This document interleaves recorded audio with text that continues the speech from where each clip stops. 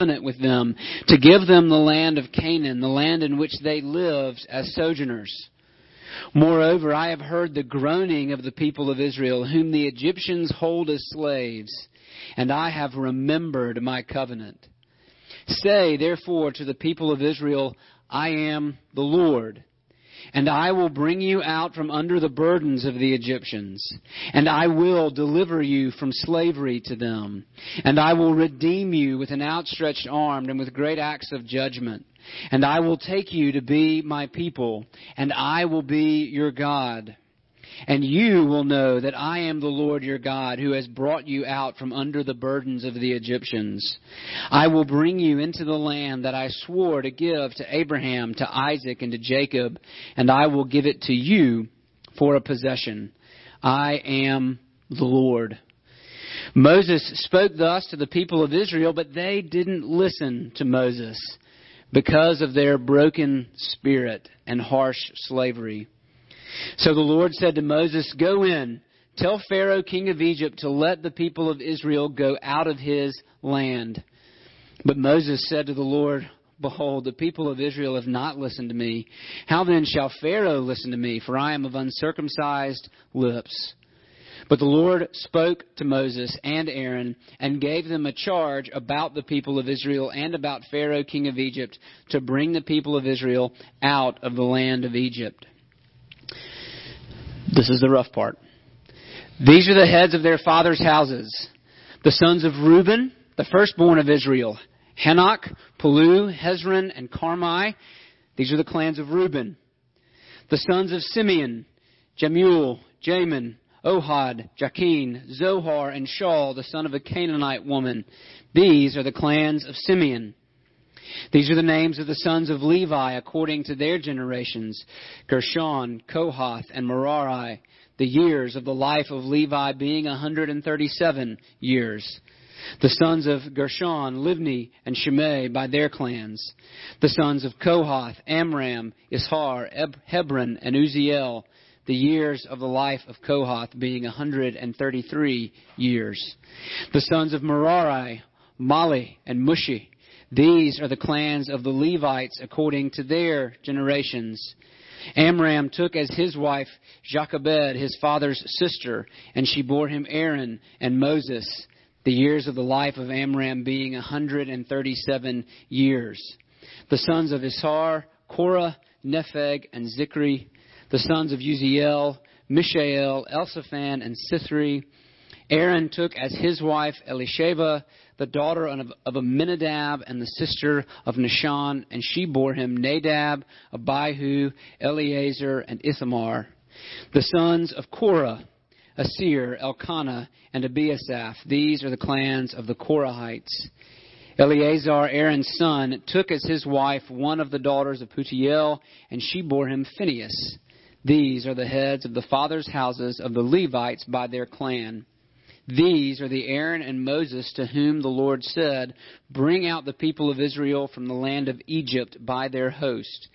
It was they who spoke to Pharaoh, king of Egypt, about bringing out the people of Israel from Egypt, this Moses and this Aaron. Let's pray and ask God's blessing on His word. Lord, as we look at this passage, both your promises and also a lengthy genealogy, God, would you give us insight? Would you help us to see and to understand your word? Would you help us to know what it is you're telling us? And would you transform us by giving us your word? Would you give us eyes to see and ears to hear and hearts that believe and hold fast to you? We ask it in Jesus' name. Amen. God is faithful. It's not maybe it's not something you hear very often, but it's something we say often to people. God is faithful. Usually in the midst of trial or in the midst of a tough circumstance. But what do we mean when we say that? What exactly are we saying about God when we say God is faithful? What does that even mean? Moses is in a tough spot. He has come to Egypt begrudgingly, but But he's come. He's come to Egypt, and he has done what God has asked him to do, what God has called him to do, what we might even say God has forced him to do, to speak to Pharaoh to let Israel go. But instead of that working, instead of things getting better, they actually got worse. And isn't that the way it so often is? What we expect, and we talked about this last week, what we expect God to do, when we expect him to zig, sometimes he zags, right? And things are often worse before they get better. And so Moses is in that spot. He's in that despairing state. I mean, you saw what he said. You heard what he said to the Lord. Why have you done evil to this people? Now, that word for evil in the Hebrew is a lot broader than our word evil. It can mean bad. It can mean suffering. That it has all those in that bucket. It's all that's there. So Moses isn't charging God with sin necessarily, but he is frustrated. He expected one thing, and instead he got another. Pharaoh, instead of letting the people go nicely, he made their work harder. He made the people bitter. We see in the passage we just read that they wouldn't even listen to Moses' good news because of their short spirit, brokenness of spirit, or impatience, their harsh slavery. Right there, their ears are closed off to what God is going to do because they just can't see a way out. And so it's usually in the midst of a moment like that we want to say something cheery like it goes on a Hallmark card. God is faithful. But we don't want to be trite. We don't want that to just be a platitude. So we need to unpack what that means when we say God is faithful. And I think this passage gives us several ways to look at that. When we say that God is faithful, what we mean is that he is committed. When he is dedicated. When you think of what a faithful employee would be, or a faithful spouse would be, someone who is committed, someone who's in. And what we see as we read through this passage is that God is faithful. God is committed to saving his people, to rescuing his people. And here's the beautiful thing. It doesn't have anything to do with the people themselves. It has all to do with God and his faithfulness to his own name. His faithfulness to his own promises. So God is faithful to rescue his people because God is faithful to his promises. God is faithful to keep his word. Nothing outside of God makes him faithful other than God himself. And that's a beautiful thing to believe when everything else slides out of the way. When nothing else is certain. There is no one else, even the best husband, even the best wife, even the best boss, even the best employee. No one is as faithful as God himself. Can never swerve or go out of his own lane. And so there's several looks that we're going to take in this passage. Several places that God points Moses. He tells him to look to the past. He tells him to look to the future. And then in that random genealogy part, he's telling him to look through the brokenness. Right, and in all these places, we're going to see how God is faithful to his own promises. God is faithful to save, rescue his people. All right, first, look to the past. Moses complains and God responds. He says, now you will see what I will do to Pharaoh, how I will bring out the people with a mighty hand. Notice this isn't going to be quaint. This isn't going to be nice. Pharaoh's had his opportunity. Right, Moses went initially as kind of the bargainer. Will you let the people go so that they can go worship the Lord for a 3-day feast? And Pharaoh said, absolutely not. And then responded by punishing the people more. And so God says, here we go. Now you're going to see what I'm going to do to Pharaoh. God reminds Moses of what he's been saying the whole time. Listen, Pharaoh was never going to say yes. Pharaoh was never going to be nice about this.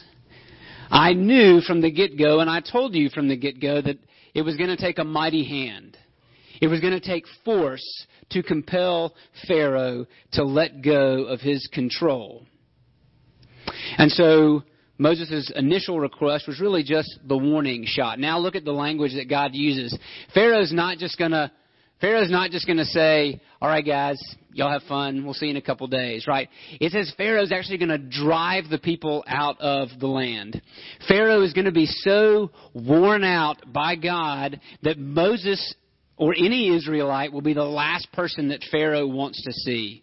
Pharaoh's not just going to let them go. He's going to push them out. He's going to drive them out. That's how much force God is going to use. Why? Why does God have to use a mighty hand? Because there will be no doubt, and we're going to unpack this as we go through the plagues, there's no doubt about who is going to be doing the saving here. God's people are not going to be free because Pharaoh is a nice overlord and he's gracious and compassionate. No, that will not be the reason that God's people are set free. In fact, Pharaoh's right the opposite, and we've seen that. God's people are not going to be free because Moses is an eloquent, dedicated, masterful speaker. In fact, he's not. And it almost kind of looks like he hates his job. This is the last place that Moses really wants to be. It's interesting when you watch the animated movie The Prince of Egypt, or for some of the older folks in the room, when you watch the Charlton Heston movie, The Ten Commandments, Moses kind of looks like this dedicated, this is the right thing to do, I'll go get the people, right? That's not Moses, at least not the picture we have. Maybe he was more dedicated in real life, but the picture we have of Moses is that he's putting up a fight at every chance he gets. So it won't be Moses' dedication, it won't be Moses' sense of justice that sets the Israelites free. And by the way, we believe that Moses wrote the book of Exodus. So if you want any indication that the Bible is a divinely inspired book over against, say, the Book of Mormon or the Quran, just compare the way that those two books, compare the way those human authors talk about themselves. I mean, if you were in Moses' position writing this book, would you share the whiny episodes? Right? Would you share just how many times you tried to stop the Lord from sending you to Egypt? Moses is telling on himself. And if you need any other indication that the Bible is a divinely inspired book, there's only one human in the book who comes off looking good. There's really only one human hero. So if you're inclined to go through the Bible and say, yeah, I really want to be a Moses kind of guy. Really? You want to be the guy whining in his bedroom because he didn't listen to God the first time? Or David, the serial adulterer and murderer who almost lost his throne to his own son because he wouldn't handle business. What about wise Solomon, who deliberately rejected God's laws concerning the kingdom and so caused a civil war after his death? There aren't many human heroes in the Bible. Actually, as I thought about it this morning, I realized that the few women heroes that there are actually come out looking pretty good. It's all the guys who look pretty rough. Contrast that with, say, the Book of Mormon, where the humans, the good guys, are all really, really good. They don't do anything wrong. They're always making the righteous decision. And you realize very quickly that you have one written by men and one inspired by God himself. So that he always is the hero and his people, and he's the hero often despite the heroics of his people, of the chosen people he uses. So there won't be any doubt when God is done with Pharaoh, there won't be any doubt about who does the saving. It won't be Pharaoh's generosity, and it won't be Moses' eloquence. It will be God himself who will free his people. He is the one who does the work. Look at verse 2. God spoke to Moses, and he wants to reassure him. And he begins by saying, I am the Lord. And that phrase is repeated throughout this whole passage. It's all about the name, right? Remember the Lord. We talked about this. When you see it in all caps in your Old Testament, that's the divine name, the covenant name. It's the English characters, YHWH, and so we say Yahweh. But it's written in our English Bibles as the Lord, and so that's okay to use too. But God is saying something when He gives Moses His name. He's reassuring Moses. He says, I am the Lord. I walked with Abraham, with Isaac, and with Jacob. He's pointing Moses to the past. And when I walked with them, I revealed myself as God Almighty, El Shaddai. And if we were really technologically savvy, Amy Grant would have started singing just as soon as I said that. Here we go. We had some people alive in the 80s. He says, I walked with them. I made myself known to them as God Almighty, right? The one who is sufficient in weakness. The one who can cause a 90-year-old woman, a 100-year-old woman to give birth to a baby. The one who can take a scoundrel like Jacob and give him a new name and give him 12 sons. The one who preserves Joseph through slavery in Egypt.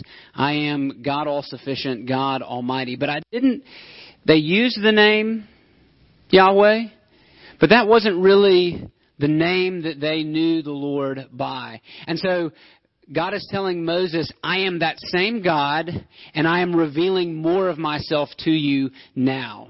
I have given you my name. And we talked about this way back in Exodus 3, the same yesterday, today, and forever. He is the God who is. And so Moses, if you want to be assured that I am going to keep my word, just look back. Look back at your ancestors and see how I walked with them and was faithful at every point, how I made promises to them. I promised them a land. I promised to give them a place. We're going to talk about that. I made a covenant with them. I bound myself to them and promised. Just look back, Moses. Look back. God has been faithful in the past. And so when Moses worries that God is going to let them down, what God says to him is, I am Yahweh. Remember. Remember. And then He says, look to the future. Right in verse 5. Moreover, I have heard the groaning of the people of Israel whom the Egyptians hold as slaves, and I have remembered my covenant. So I made my covenant in the past, and now I'm going to keep it. Now we're going to go to work. And how do we know? How do we know that God is going to keep His covenant promises? He gives the Israelites at least 7. There are 6 I wills, and there's 1 you will, but He makes 7 promises to them. And we're going to walk through them right now. Before we look at those promises, verse 6, say therefore to the people of Israel, how does He begin? I am the Lord. It all keeps coming back to the name. I am the Lord. And then He says, and I will bring you, this is a plural you, so if you're a good Southerner, it's y'all. I will bring y'all out from under the burden of the Egyptians. I want you to get the picture of that, right? The same word could be translated yoke. This heavy yoke, this heavy burden that the people have on them from the Egyptians, God says, I will come out and I will come and I will bring you out from underneath it. This is the key phrase of Exodus. It's repeated. It's repeated 3 times in this passage alone, and it's repeated throughout the rest of the book. I will bring you out from under the burden of the Egyptians. I will bring you out. I will rescue you or deliver you. Verse 6, I am the Lord. I will bring you out from under the burdens of the Egyptians, and I will deliver you, rescue you from slavery to them. Those are parallel promises. And I will redeem you. Let's talk about that word, redeem. If you've been, my 5th and 6th graders, you've been through the communicants class, you know that the word redeem means to purchase with a price. When the Old Testament uses this word, what happens is if you lost all your money and you were forced into slavery, or you lost your property, you were forced to have to give it away, you would need a redeemer. You would need someone who's going to come along and buy you out of your slavery, who is going to speak for you when no one else could, when you were unable to speak for yourself. So if you lost your property, if you lost your freedom through loss of money, through debt, whatever, a redeemer would come along and pull you out. He would speak for you. He would pay the price for you. There's also, in that word redeemer, there's this idea of avenge, right? That the redeemer is also an avenger, somebody who's going to protect you. When something unjust has happened to you, the redeemer comes in and he is your justice.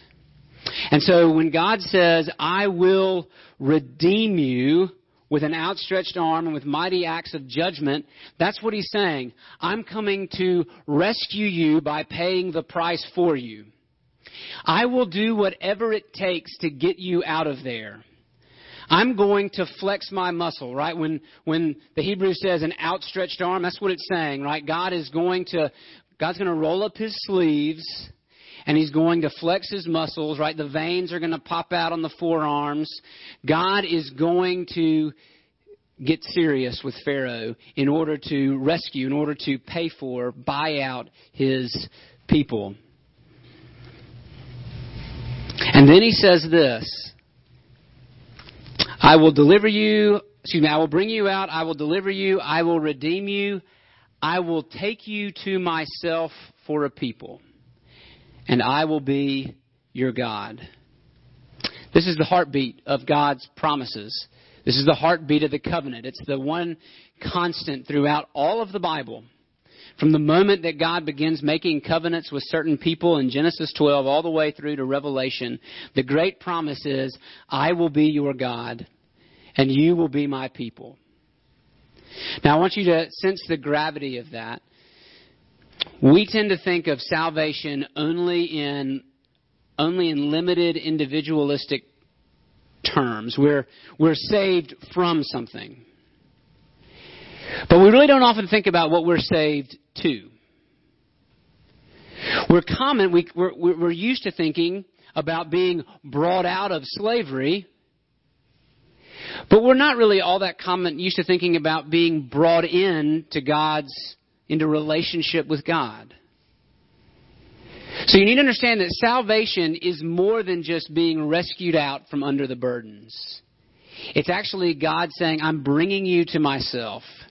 You will be my people, and I will be your God. Right? The heart of salvation is this relationship with God, wherein we can claim God. Not an uncommon notion. We like that part. But also he claims us. In fact, the reason that's part of being a redeemer. God is saying, they belong to me. Your power over them is broken, Pharaoh. They belong to me. He will say in Isaiah, I have called you by name. You are mine. And that's the heart and power behind God's saving work. I will bring you to myself. I will be your God. You will be my people. So God saves us and doesn't just leave us on our own.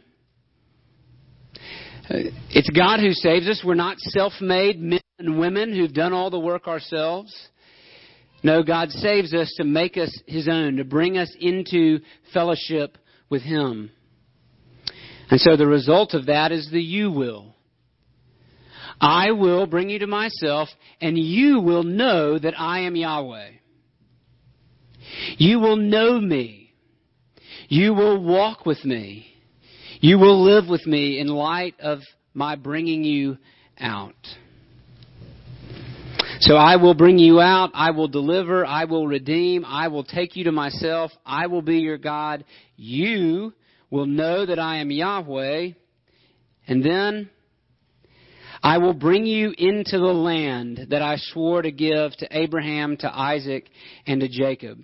I will give it to you for a possession. Now, this part of the promise doesn't make a whole lot of sense to us. We're not Israelites. We don't live in Israel. And so we don't really understand, like, what exactly do we do with this? So let's get a little bit of background first. It would be helpful to know that this was if not the central part of the promises that God made to Abraham. If you were going to be somebody in the ancient world, if you were going to be taken seriously, if you were going to be a people, a nation, you had to have a place. Right? Egypt would not have been Egypt if they did not have a place on the Nile River that we call Egypt. Right? If you were going to be taken seriously, if you were really a people, you needed a place. And so one of the beautiful things when God comes to Abraham and says, hey, follow me, he says, I'm going to give you a place. And he reiterates that promise to Abraham's son and grandsons and great-grandsons, right? That they would have a place. Here's the thing. Abraham, Isaac, and Jacob, they never got their place. They wandered around this land we call Canaan, now Palestine. They wandered around as nomads, sojourners, immigrants. It wasn't theirs. They couldn't claim any part of it. They kept their sheep there, but that was it. There was no place. And then fast forward to this point, all of those people, all their descendants are now not in that place. They are in Egypt in slavery. And so it looks like the promise is actually going backwards. Not only do we not have a place, we're not anywhere near that place. And so it's crucial that God comes in and he says, I'm going to give you the land that I promised your forefathers I would give them. I'm going to give it to you as your possession. You will own it. It will be yours. There won't be any of this wandering around in tents sort of thing. You're going to move in. You're going to build cities. It'll be great. It'll be yours. So much so that thousands of years later, they're still going to call it by the name Israel. Now, what do we do with that? Why does that matter to me and to you? Well, you understand, don't you, what it means to have a place? We live in a very rootless society, a fairly rootless culture, especially if you're from around the city. We're not used to being, some people aren't used to being rooted and others are. But you understand the significance of place, don't you? I just met 2 new people, and one of the first questions I asked them is, where are you from? You understand that your place informs something of your identity, does it not? So that if you don't have a place, if you don't know where you're from, something of your identity is missing. We could even argue in the ancient terms that it's hard to take that seriously. You feel unmoored, unrooted. And so God is saying place matters. And here's the neat thing. Here's what happens for those who are in Christ. We are heirs of a place. Yes, there is the personal salvation. Yes, we know the Lord, but it's more than that. And it's not a narrow strip of land on the Mediterranean Sea. The promise of God is not that we get Israel. The promise of God is a renewed heavens and a renewed earth. The promise of God is actually the Garden of Eden reborn as a beautiful city in which God is its center. And so the place promise still applies. It just far exceeds anything we ever saw in the Old Testament. God's glory will now fill the earth as the waters fill the sea. Right? We have a place. It's a renewed heavens and a new earth. And so we are still heirs of these promises, but they look different. So, what do we do with that? Well, I hope that you see that as we went through that, I will bring you out. I will make you my own. I will give you a place. That's salvation language, not just in the Old Testament, but in the New. That when Jesus comes to do the better saving work, what does He do? He brings people out from under the burden of sin. He brings them out of death, out of darkness, into life. He brings them out from slavery to the law that kills into the freedom of the law of love. As Jesus would say, "Come to me, all who are weary, all who are broken in spirit, under harsh slavery. Come to me, all who are weary and heavy laden, and I will give you rest. Take my yoke upon you." Right? So Jesus breaks the yoke of sin and brings us into the yoke with himself. See, there's no salvation apart from identification with Jesus. We're brought out from sin. We're brought into relationship with God. So much so that we can say, He is my God and I am His son. I am His daughter. Because of the beloved Son, this is adoption language. Because of the beloved Son, we are brought out of the family, the broken family we used to know, and brought into the family of the redeemed, where we say, "I am the Lord's and He is mine." And then we still look forward one day, someday, to the place that He is providing for us. What did Jesus say the night that He was betrayed to His disciples? "I go to prepare a place for you. If it weren't so, would I have told you? In my Father's house are many rooms." That's a promise of a place. So much better than a sandy, rocky bit of soil on the Mediterranean Sea. It is the Father's house that we are promised to be in. And so we look to the past, we look to the future, and then, this one didn't really fit in a neat category, we look through the brokenness. We look through these ordinary broken people. You might kind of wonder as we read through this, it's almost like the story comes to a halt, right? In TV terms, we call it a cliffhanger, where God tells Moses, "All right, Moses, I'm reassuring you, this is who I am, this is what I promised, go tell the Israelites." And Moses kind of picks himself up and he says, "Okay, got it." He goes and tells the Israelites, and they're just like, nah, don't want to hear it, leave us alone, stop talking, right? They don't want to hear him. They're broken in spirit. Their slavery is too harsh. Pharaoh's harshness has worked, and their ears are closed to what Moses has to say.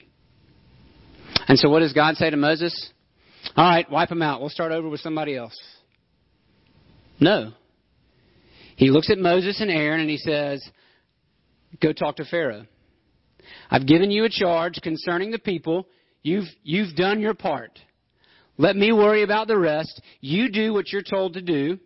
You've talked to the people. Now it's time to go talk to Pharaoh."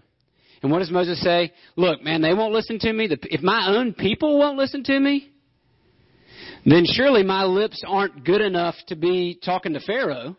Why would Pharaoh listen to me?" That's what he means when he says, "I am of uncircumcised lips." My lips are no good. They are no good to you. Moses is kind of trying to get out from underneath it again. And it's right there that the story kind of breaks. It's right there that we stop kind of with Moses and Aaron before Pharaoh, and we get a genealogy? Like, is that what you thought was going to happen next? It's like halftime. I don't know. Why in the world would we get Moses and Aaron's family history? Well, let's just run through, because many of these names aren't familiar to me, and most of them probably aren't familiar to you either. So let's just run through. These are actually, we start with the sons of Jacob. So these are Israel's sons, the 12 tribes, right?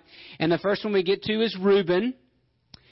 The second one was Simeon, and they're not really who we want to talk about, and so the author just keeps going. He tells you they're there, but then he keeps moving. And then we get to Levi. Now, lest you think that these forefathers, kind of like we look at our own forefathers like, oh, these were like pillars of society. Let's just talk about these sons of Jacob real quick. So when the sons of Jacob came back into the land we call Israel, into Canaan, they had a sister whose name was Dinah. And Dinah was captured by a group of men in Shechem, and she was raped, which is a very sad story. And what Reuben and Levi decide that they're going to do is they're going to lie to all the people, all the men in Shechem. They're going to tell them, hey, we'll be buddies with you. You just need to be circumcised. So the men of Shechem say, hey, that's a good idea. And while they're recovering from that minor surgery, Reuben, remember, this is the ancient world. There's not a whole lot of anesthesia, right? Reuben and Levi go in and they slaughter every single one of them. They lie to them, and then they slaughter them. That's the kind of people that God makes promises to. So that's Levi, and that's the tribe that Moses and Aaron are a part of. And then we kind of keep going. And in case you would think that God's people, well, they're this pure, undefiled group. You know, they've maintained the family name. Well, we learn that one of the sons there in Simeon's line is of a Canaanite woman. Now, the Canaanites were pretty despicable people. They sacrificed their own children to their gods. Okay, so children in the room, if you're chafing under the control of your parents, if you feel like, man, I've got terrible parents, I don't know why they make me go to church. A few thousand years ago, they could have burned you at the altar to Molech. So sitting in here is not really all that bad compared to what you could have gotten if you were born into another family. All right? But lo and behold, there's the son of a Canaanite woman in this family tree. That's not really pure blood. Let's see, what else can we pick up in here? So the sons of Levi. Let's talk for a second. It is a little odd that Amram, which is Moses' dad, married his aunt. Technically, there wasn't a law against this at that point, so it's not really wrong. It's just odd, maybe. Aaron and Moses, and then they mention that Aaron's cousin, Aaron and Moses' cousins, one of them was named Korah. Now, when this book is written, when Exodus is written, it is right before the Israelites are about to go in and take the promised land. So Moses wrote the first 5 books of the Bible and gave them to the people of Israel before they go into the promised land. So they would know the name Korah well. Korah led a rebellion against Moses and Aaron, and his family was swallowed up by the earth because they dared to challenge Moses. So they hear the name Korah, that rings in their ears. And the Korahites are important in they're part of the worship of God. And then we have Aaron's sons, Nadab and Abihu. You may not know those names, but if you were to read on into the book of Numbers, Nadab and Abihu were supposed to be priests, so they were going to follow Aaron. Aaron's line, by the way, is the priestly line. Nobody gets to be high priest unless you were a son, grandson, etc. of Aaron. Well, Aaron's sons, Nadab and Abihu, they decide to walk into the sanctuary of the Lord with what's called unauthorized fire. Basically, they decided they were going to worship the Lord in the way that they wanted to, rather than the way that He had commanded them to. And the result was that they got smoked. Literally. Like fire from the altar disintegrated them. Because they took the worship of the Lord too lightly. Again, those would have been names that rang in the ears of the people hearing this being read to them as they were about to go in. And so, why is this genealogy here? It's interesting that after all of that is said, it says this in verse 26. These are the Aaron and Moses to whom the Lord said, bring out the people of Israel from the land of Egypt. It was this Moses and this Aaron. God is giving us background. Moses is giving us his background to show how God keeps His promise even through all of these broken, quirky, weird and disobedient people. That God is more committed to rescuing His people than even the people themselves. They think they want to be rescued. God knows He wants to rescue them. They like the idea of being rescued from slavery. God is the one who knows what it takes and knows what He's going to have to do it.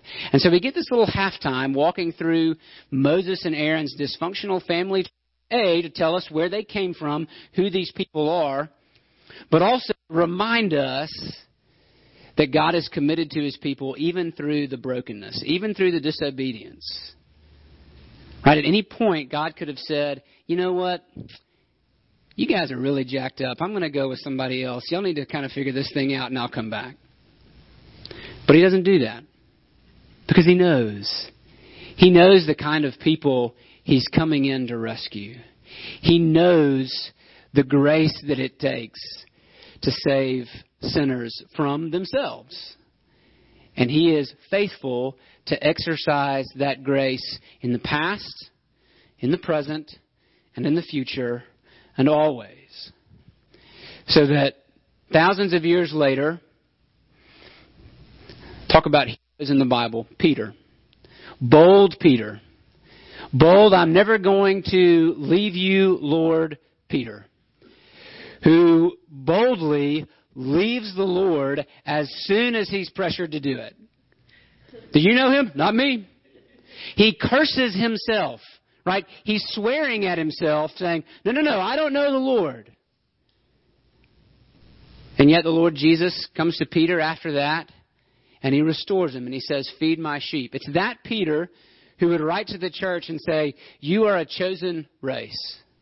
You are a royal priesthood. Called not by your own name, but by the name of the Lord. You are the redeemed. That's the God who's faithful. That's who we look to. Let's pray. Father, we thank You that You are committed to us. You are committed to save. Yes, because we need it. And yes, because most of the time we want it. But ultimately, underneath and through and all around that is Your commitment to Your own name. That speaks a better word than any leader or politician we've ever heard. Everyone else will break their promises, Lord, but not You. You say, I am the Lord. Here is what I will do. I will redeem you with an outstretched arm. And as we look through the plagues where Your arm is bared against evil, we look also to the cross, where both of Your arms are outstretched. Again, against evil, but not in power, but in weakness. Serving, dying, the death of the firstborn. Lord, this is what brings us home. This is how You secure all of Your precious promises to Your people. Through Your own Son, who had His own flawed family tree and yet was perfect, who spoke better words and worked more powerful wonders than Moses or Aaron ever did. The great and mighty and humble Lord Jesus. Oh Lord, may we trust and rest in You and in You alone. We ask it in Jesus' name. Amen. Let's stand and sing.